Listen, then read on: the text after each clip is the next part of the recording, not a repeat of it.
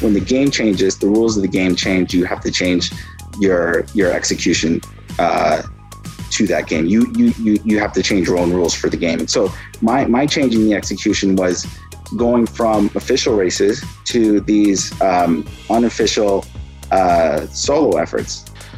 Michael Ortiz's goal to run 100 100-mile races in 100 weeks was going according to plan. And then came the pandemic. In part 2 of our conversation with the ultramarathoner, Michael explains how he was able to continue his quest, despite the obstacles thrown in his way by COVID. Episode 57 of Power Forward starts now. This is Power Forward. The primary purpose of this podcast series is to inform, entertain, and educate. The information, opinions, and recommendations presented in this podcast series do not constitute legal or other professional advice, opinions, or endorsements of any kind. So you're in this thing, and obviously, I mean, you're just listening to you talk about it. I mean, obviously, your personality type is such that you accomplish a goal and immediately your mind goes to what's next. I mean, that's got to be just something that's within you, right? That's just the way that you are wired as a person, right? I think so. It's a curiosity. It's curiosity to see, for two things. One, is this thing possible? I didn't know if it was possible. It's not very well documented. Efforts like that are not very well documented. And then secondly, can I do it? Right? Is this possible? I don't know. Maybe it is. If it is, am I the one to do it? And so those are the things that I'm really curious about. And I think it is something that's hardwired. I think it's to some degree it's hardwired. I think that if someone has wants to set an outsized goal and complete something like this, they're capable of doing something like that. I tell everyone that I represent nothing special. I'm not. People joke around and say, "Oh my God, like superhuman." Like I can't. That the truth is that's not true at all. I'm just someone who was very lucky, right, to have that intersection of my life in terms of life experience, right, the things that my brother taught me in terms of where I was in my work life, right, where I had the freedom to go and travel on the weekends to do these things, where I had the physical training to do. So all of those things intersected in a way that allowed for success in this project. I think that other people can do this thing. It's something that you can plan for. It's something that you can train towards. You can create that goal and you can set out to accomplish it. And you don't need to be something special to do it. There's another wrinkle to this story, Michael, and you know where I'm going next, because you're doing these 100-mile races every weekend. You're traveling, you're seeing different places, and then COVID. You are in the middle of this. I mean, so kind of walk us through it. Had you already set the goal to do this 100 times when the pandemic hit? Because you talk about having a goal and having to pivot. I mean, what you did, and right. You can explain it. What you did. And folks, if you think that what you've heard so far is unbelievable, you ain't heard nothing yet, because what Michael tells you about how he continued in the midst of the pandemic is really going to blow your mind. So I'll let you pick it up from there. Sure. So it was well, to answer your question, I gotten to the end of 2019, and that was I had it in my mind. And so the last race of 2019 was on the last day of the year, and that was a timed race. And I at that time, I hadn't yet announced the 100 goal. I was on number, I believe that was 50. That was 58. That was 58. I think the expectation to people following this project was that once I got to the end of 2019, that would be it, right? Like it's because when you hit the end of a calendar year, that sort of represents the end of something, right?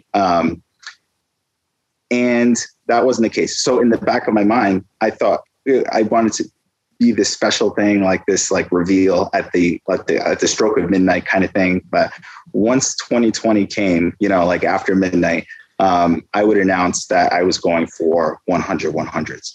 And that was a very scary thing for me. And I thought, okay, well, and I had this schedule like loose, I penciled, right? And I say penciled because I had done the research to figure logistically, can I do this? But I hadn't set anything in stone. I hadn't registered for the races. I hadn't gotten the flight ticket, like all those things. So that's what I call penciled. And when the clock struck midnight, I was for that race. I believe I was at mile 75. And then I was posted. I had written it beforehand. I planned all this. I knew what I was doing, and I figured, okay, mile 70, stroke of midnight. Just go ahead. Wish everyone a happy New Year. Oh, and by the way, this is what we're doing for 2020. And I did something that I hadn't done before, and I posted the schedule. Like, it was a tentative schedule, but I posted it. I said, we're going for 100. This is it. This is a once in a lifetime opportunity. I will never have this again, where things align in such a way that you have the flexibility to do this. I may as well go for it now. What that meant was I was committing myself to 42 more weeks of this grueling effort, 42. And I knew that, like, I knew it was and not only was I committing myself to it by saying it, I was also showing the schedule. I want to do this for another 42 weeks. Oh, by the way, this is what it's going to look like. That's it, right? It's kind of like, and of course it's a tentative schedule, so you can mix and match. You can swap races where maybe, okay, I thought that would work, but that didn't. I need to swap this one out for this one, right? But like, for the most part, it's there. I was scared. I was excited. This is the start of 2020. There's uncertainty here, right? And all unknown territory for myself, certainly, because I had done 58 weeks of this. I didn't know. I mean, I was fairly confident of my execution for the next 42, and that execution was going to be a very careful one, meaning I couldn't be daring. I couldn't start out races, with like, oh, I'm going to PR for this. Like, no, not at all. This needs to be, I need to regulate my effort. I need to be more intelligent about what the cutoffs are. I need to be a little more humble, meaning that if I feel I can run a faster pace, like a 9-minute pace for 20 miles, I need to hold it back and actually run maybe an 11-minute pace. And so all of that, I knew that I had to regulate my effort. So 42 weeks, I put it out there. I complete the race. That race was number 58. And then, I fly home and I'm like, oh, this is out there. All right, it's okay. You've been doing this for 58 weeks. Now all you need to do is execute. Like, you have the game plan. Here's the game plan. You've done the work. Now do. And I started doing it. And so, 58, 59. And so for that January of 2020, January and February, I, still flying out to races, still putting fairly difficult races on the calendar. Also, there's one race in February of 2020 called the Orcas Island 100. It has 20,000 feet of elevation because you're on Mount Constitution, and you're climbing up and down Mount Constitution several times during the course of this race. And I completed. It was a very regulated effort. It was very, plan. Okay. Yeah. I knew the time constraints. I knew the time cutoffs. I crossed the finish line for that race with minutes to spare. And that was a 36-hour race. So that does very well for my confidence. That was number 63 in the series. That does very well for my confidence, because it lets me know that I could still, if I had to, I could still do difficult things. It just takes planning, and it takes restraint. And you need to be careful. So that was 63. When March rolled around, and you know where I'm heading with this, we started to read more in the news about the situation that's happening in China, in Wuhan, China. And we actually started to hear about that earlier in the year. And this is something that was a remote, you read about it, but you don't really, you can't appreciate it, right? Because you're not there. It doesn't impact you. And, right. At the time I was thinking, how is this different from, a SARS epidemic? It's something that did happen, but was not as serious as what the coronavirus eventually became, right? So at the time I thought, well, that happens from time to time, right? These epidemics, but they don't really approach a pandemic level because we never had that before. So back in my mind, that's what it was. And what I had done was in those 42 weeks, I had being the person that I am. We talked about, this hardwired trait. I wanted to, I like sort of double down on my goal. I wanted to hit 100s, but I also wanted to hit all 50 states in at least 5 countries. And so I planned the schedule in that way, and sort of if it was going to be this big epic effort, why don't we go for it kind of thing. And so I had 5 countries on my calendar. Italy was one of those countries. And so Italy Tuscany Crossing 100 is a 100-mile race in Italy that's in March. And so that was all, frustratingly, that was all paid for, and all of this, the travel and all. And then we're getting reports in March, right? It was end of February, beginning of March, about this situation, coronavirus, that spread outside of China and now is in certain parts of Europe. And Italy was one of those parts of Europe that it had hit. So I was looking at and I'm 2 weeks out from the race, and I'm looking at the calendar, and I'm like, do I take a chance? Like, I don't know. Like, and so I spoke to some of my friends, and they said, well, you can go there, right? Are they restricting you? And I'm like, no, there's no restrictions. It's more like, be careful, come at your own risk kind of thing. And they said, well, think about it this way. If you travel there and you get stuck, you might not be able to return home. And I thought, oh my goodness, you're right. Like, Italy might let me in to run the race, but the United States might not let me back. So, you know what? I'm not taking that chance. I'm scratching this from the calendar. And so from that time, I took off all the international races, and I was a little bummed out about it, but that was the right thing to do, because, I wanted to minimize my risk. The race was canceled anyway. So that Tuscany Crossing, beautiful race, but the situation in Italy was getting a little more serious. So out of social health standpoint, they just had to cancel it, and they did. Mid-March rolls around, and I'm running a race, and this is number 68. I'm running a race in Florida, and that one was a road race, and I completed it. And after completing it, there was that's when the lockdowns started in the U.S. And there were several cities that had locked down. California, Los Angeles, San Francisco, they were among the first to lock down. And I remember reading the news reports and like, oh my goodness, like, this is actually happening. And I had no idea that this was happening because I was running a race. I finished the race and I started to look at, the news and like, what is going on? Wait, we're locking down? And then there was talk, right? The rumors that New York City was the next to get locked down. And I'm like, oh my God, I got to fly home. Like if New York City locks down and I can't fly back home, or I have to quarantine for 2 weeks, I might not be able to, what's going on? So I flew to New York right away. And then and New York City locked down. And so it was a lockdown, but people could still fly. So I try to figure out ways where I could, still run the races on my calendar. Now, at this point, the races weren't canceled. And so I figured, okay, the challenge here is to go and actually complete these races. They weren't canceled yet. So then the race on the number 69 was something called Flat Top Mesa in Arizona. And I had flown out to that race, but I didn't know if I should be going to that race. This was now we're approaching the end of March. The tensions are high about people traveling to begin with, and they're saying only travel if you're an essential worker, or if you absolutely need to. Don't travel just for the heck of it. And I figured, well, I need to be careful. I need to wear a mask. I need to do hand sanitizer, all this stuff. And I flew out to that race in Arizona. It was a Friday night. Actually, I flew out to Salt Lake City, and I had a 4-hour drive from Salt Lake City to Flat Top Mesa. That was the cheapest execution.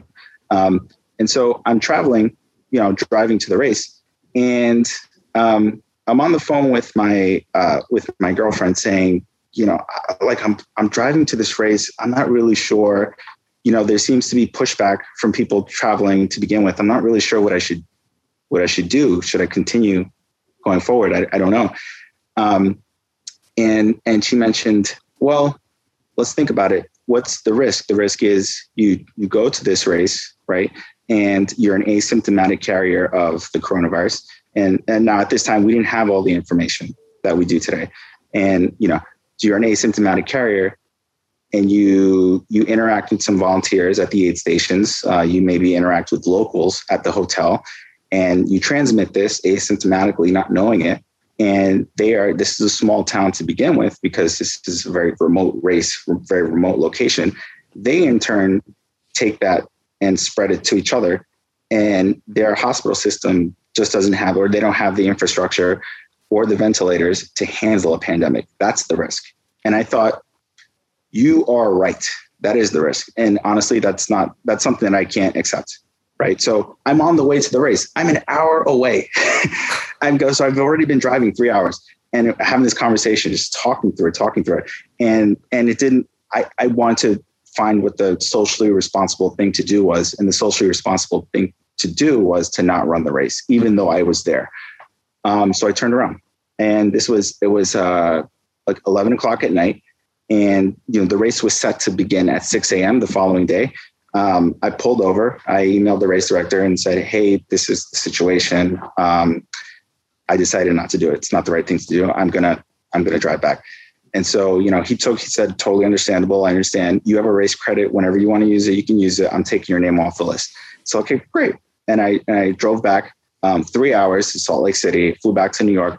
I'm bummed out because now this is Saturday and I'm thinking, what do I do? I don't know what to do. Like this is, I didn't run this race. I'm going to lose out on this weekend. I don't like, is this it? Is the game of hundos over at number 68? And for the better part of a day, I almost capitulated, and I almost said, okay, this is it. I can't control a global pandemic. This is one of those exogenous factors where it's stopping me dead in my tracks, quite literally. And around that same time, the races were getting canceled anyway. I'm looking at my email on this Saturday. Everything was happening all at once. No one knew. There was still such great uncertainty. Looking at my phone and at the emails, and on that Saturday, a quarter of the races had either been canceled, postponed, or just rescheduled for some unknown date. And I'm like, oh my goodness. And I'm comparing this against my Game of Hundos calendar, and I'm like, okay, well, this one's canceled, that one's canceled. Is there another race on the calendar we could fill that in with?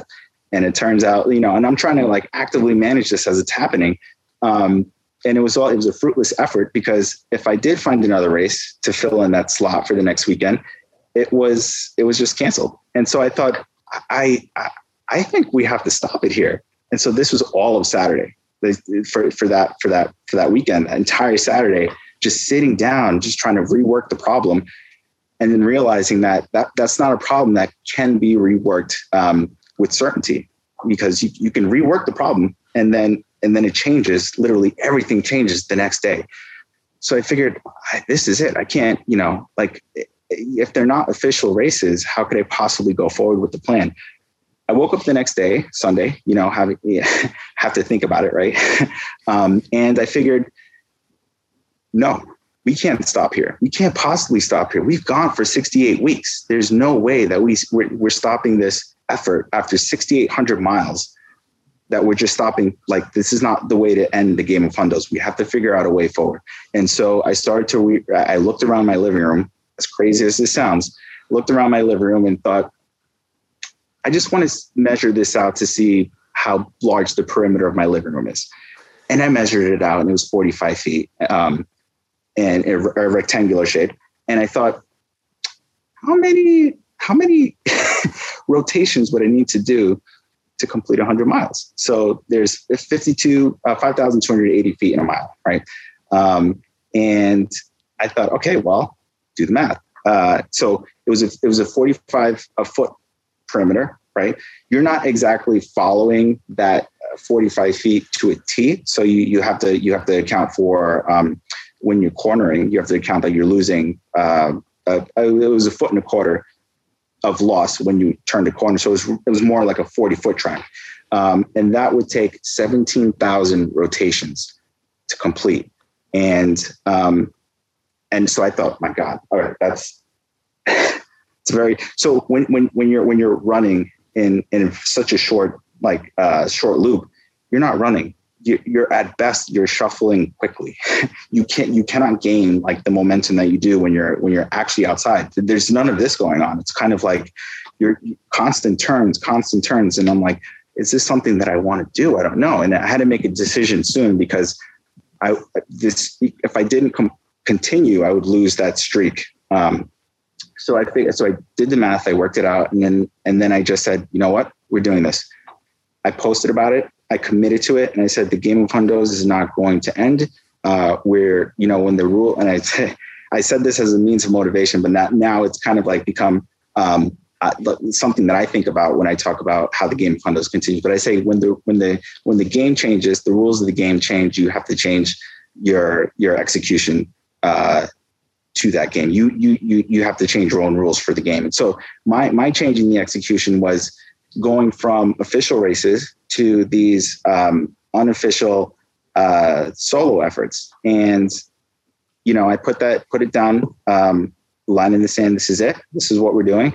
And we're continuing for as long as we need to until official races start back up again. And so that first 100 indoors, it was I termed it the indoor 100, was very difficult. I had it live streamed for the entire time that it took, and it took 60 hours to complete. So I had it on Facebook Live. I had a stream going on YouTube. I wanted it to be the effort to be recorded so that there was no disagreement on what was going on. I submitted my measurements. Everything was recorded. Everything was tracked. All the miles were tracked. All the footsteps were tracked, because I wanted this to be, as close to official as possible. And I completed that first mile. It took 25 minutes to complete the first mile. And that was 1,700 rotations. And I thought, oh my goodness. And this is live stream. So people are looking at this and they're like, they're saying, continue, go, you can do this. And I'm thinking personally to myself, I'm thinking, that was mind bending. The first one, after 10 miles, it was just like, I can't, oh my goodness, like this is going to be a very long days. Yeah. And it was very long.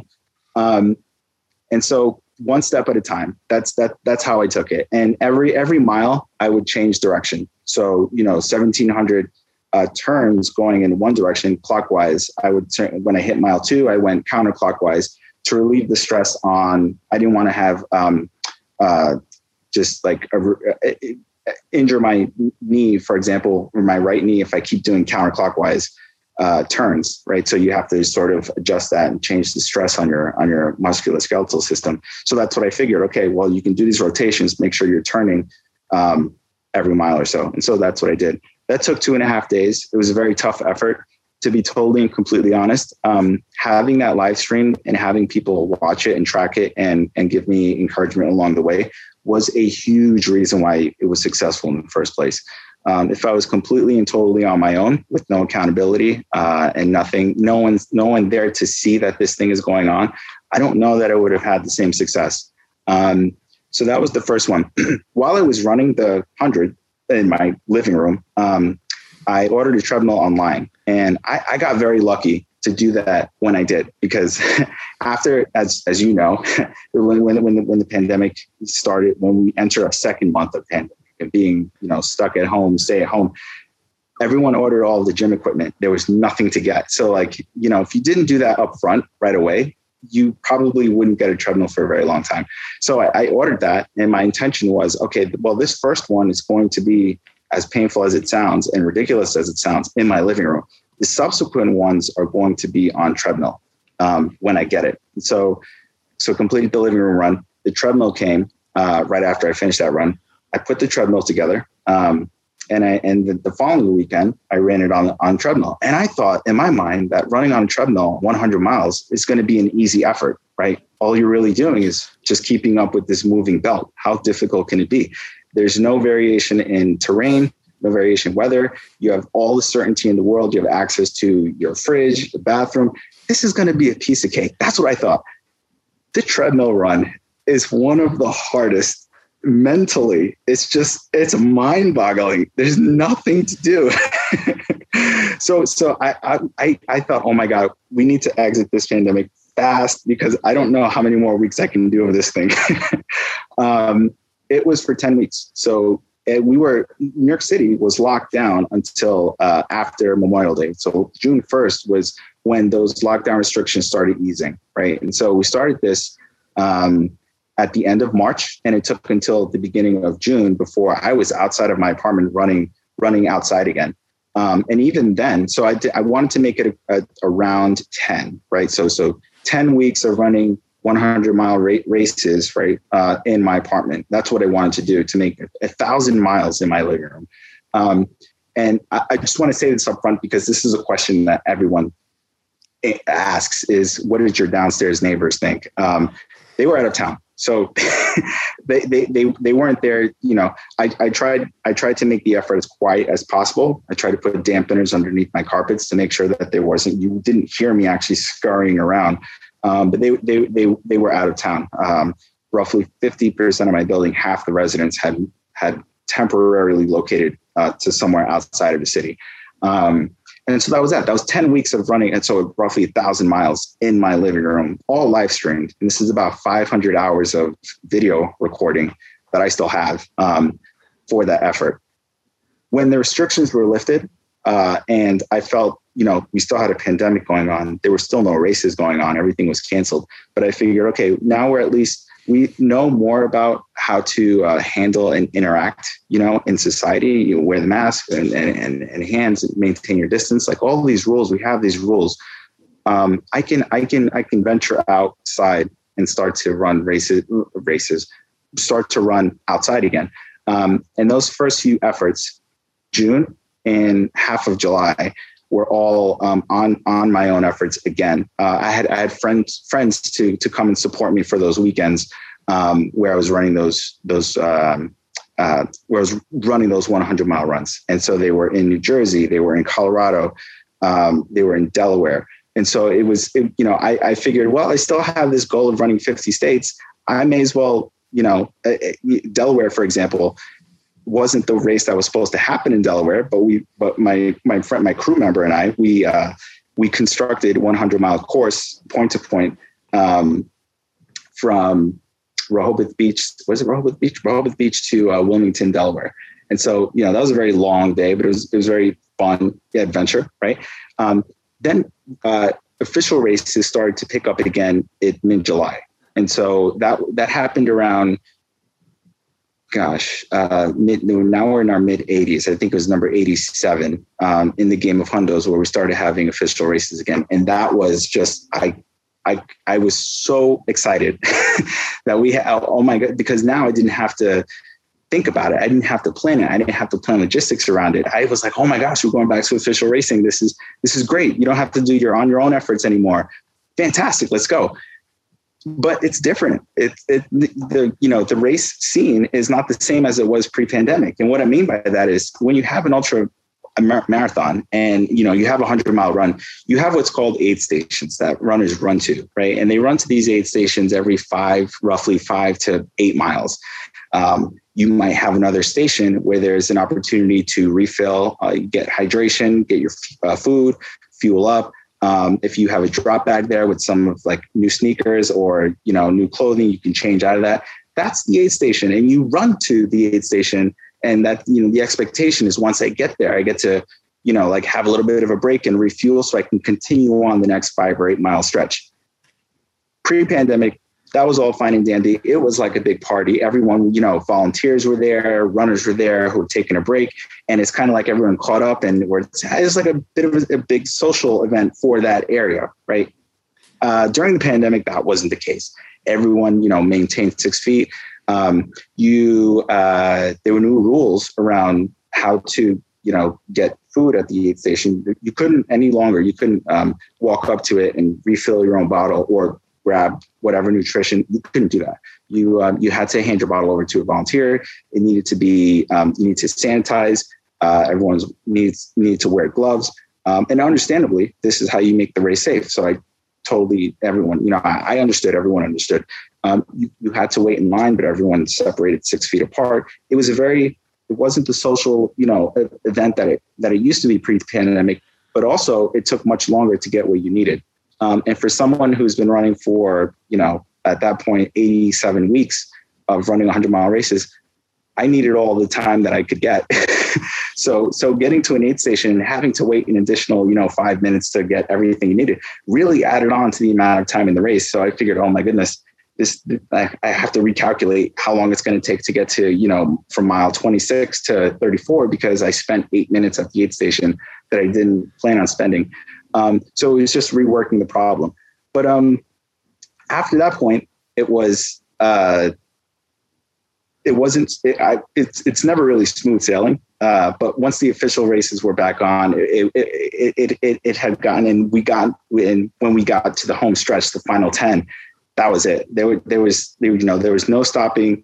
There was no stopping me. I had friends come out to on a number of those final races, and I had planned the final race to be in New York City, to be a 100-mile course in Manhattan. Half of it in Manhattan and half in Brooklyn and Queens, but the entire 100 miles in New York City. And I wanted to make it special. I wanted to dedicate that final race to my brother. And to the project itself. So if you look at the race course, if you look at the map for the race course for that final 100, you'll notice that I used the Manhattan streets, the Manhattan grid, as sort of paper to write on. And I wrote, I ran on the streets to spell out Game of Hundos on the east side of Manhattan. And then we continued the run west. And on the west side of Manhattan, I wrote Run, Son, Run. And that was a special message that my brother wrote to me when he gifted me a pair of sneakers back in 2010. So that was a message that had always stuck with me, that Run, Son, Run. And I figured, okay, what better way to dedicate this to my brother than to spell out that message in Manhattan? And that's what I did. Unbelievable, man. I mean, in so many ways, for you to do this and to keep going. I mean, that's the thing. I mean, just hearing you talk about, being in the car on your way from, Salt Lake City to Mesa and literally turning around and having to go all the way back home to New York in the midst of this pandemic. I would think that 99 out of 100 people would just, say that's it. And I'm sure that, you thought the same thing, and you did a great job of explaining it. But just the one thing of the many things that your story makes me think about is just mental toughness, and being able to persevere and adapting in the face of this adversity that you encountered, to still pursue this, as you put it, and it's very appropriate, this very outsized goal. I mean, when you reflect back on the entire experience, from how it started to the pandemic to finishing it the way that you did, and you're right, very appropriately in your hometown of New York City. What comes to mind for you? I mean, what did you learn about yourself? What are you most proud of? I'm sure these are questions you've gotten before, but what are the things that are still foremost in your mind, Michael? Right. That's a very good question. I think so. When I finished it, the most common question that I received was, so what's next? And I thought, I understand. I completely understand. You do this thing.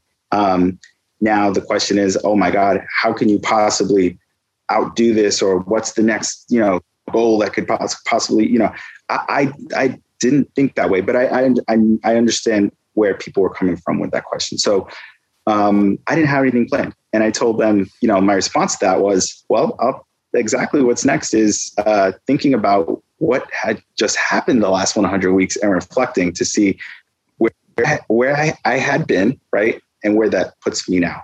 And so, from the start, I didn't do this as I didn't start it as like I wanted to set a record. I wanted to do this. I wanted to run 100. I didn't do that. Like, that wasn't my motivation for doing that in the first place. My motivation was, as a personal challenge, can I do 2? That was my very personal motivation.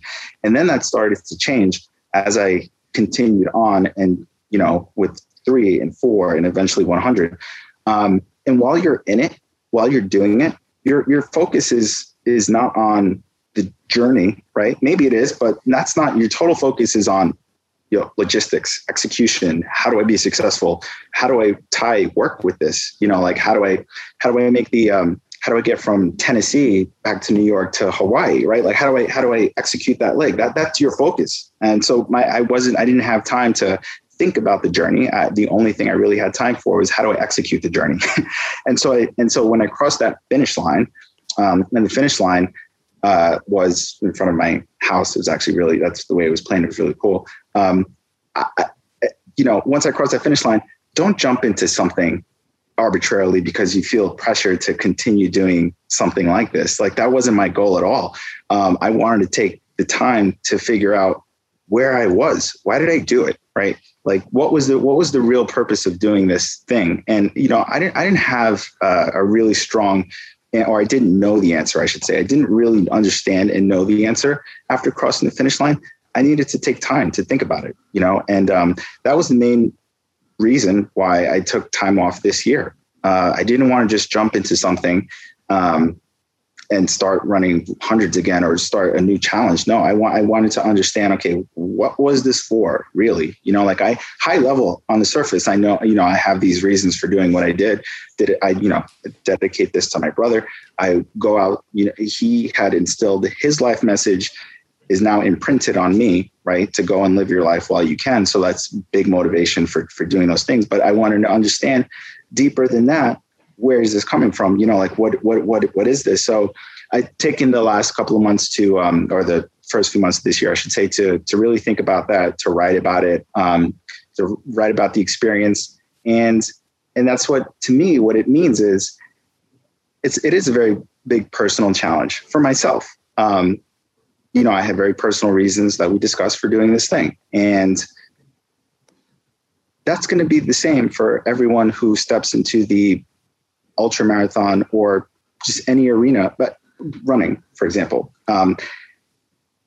It was very personal for me, right? And the questions that I received today come from people who preface their question with, okay, this pales in comparison to what you did, but I just want some advice on how to run my first marathon. And then, I preface my answer with, no. It doesn't matter if it pales in comparison. Don't compare your effort with mine. Yours is a very personal one. So running running a marathon distance, 26.2, is a very big deal. So, I tried to explain, okay, well, first of all, 100 miles is 100 miles, 26 miles is 26 miles. That's still very much a big deal. Let's talk about it. And so I just had this conversation with someone this past weekend who wanted advice on how to run their first long distance race, which was a marathon coming up in November. But she was very she didn't know if she should ask me because it didn't compare at all to what I had done. And I said, no, well, this is all, it's all numbers in the end, right? So the distances don't matter. It's the reasons why we're doing it, right? I can tell you personally, I ran my first marathon for my brother. At the time, that was a very big effort for me that I didn't think I can do. And, you have a very personal reason for doing your first marathon. And at this time, it might be something you feel that you can't do until, of course, you actually do it. So the journey is different for everyone, right? And the numbers are arbitrary, right? At the end of it, the Game of Hundos was 10,000 miles. It was a very personal journey that I'm still working through and trying to piece together the overall narrative, the overall arc, what was it for kind of thing. But it was just that, a personal journey, and it wasn't impossible. Right. And so I had done this, started out to see if I could do 2 of these, and then it morphed into what it eventually morphed into. But at the end of it, I found out that this is not an impossible thing. If people want to do something similar to this, something different, they can totally do that. I'm not a professional runner. I'm not an elite athlete. I'm a regular person. And if I can do this thing or something like this, so can everyone else, or so can anyone else. They can set a goal that they think they can't possibly do, work on it, and work towards completion. And I truly believe that.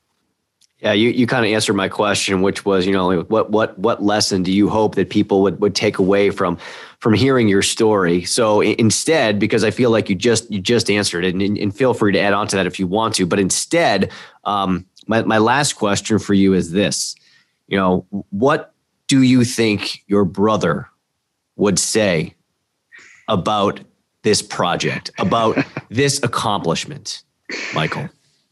I love that question because I know exactly what he would say at the end of it, crossing that finish line. He would say, I told you would love it. Because that was part of the disagreement, right? In philosophy that we had growing up was, I told him, bro, you have to travel less and save your money. Why are you going? Where are you going now? Right. And then he would tell me, you need to stop working so much and go and like do these things, or like do one of these things, or just once travel outside the country. You would love it. And he's totally right. He is completely 100% right. And so, there's I regret not doing this kind of thing earlier in life, but I'm grateful that I had that eye-opening experience, that I had. And so his message to me that he'd been telling me all of my 20s is something that I live by now, right? To go and live while you can. And he would tell me, I knew he would like it. Man, oh man. Unbelievable story. Appreciate you sharing it all with us.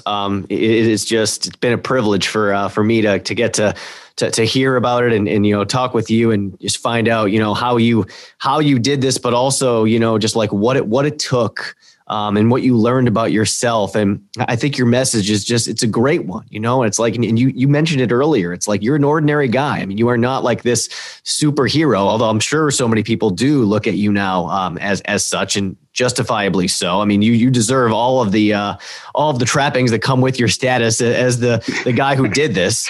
But I think it's a great message, that if you set a goal, and you're persistent and you're mentally tough and you can, adapt as you did. I mean, it didn't, like you said, it didn't happen as scripted, but you did it.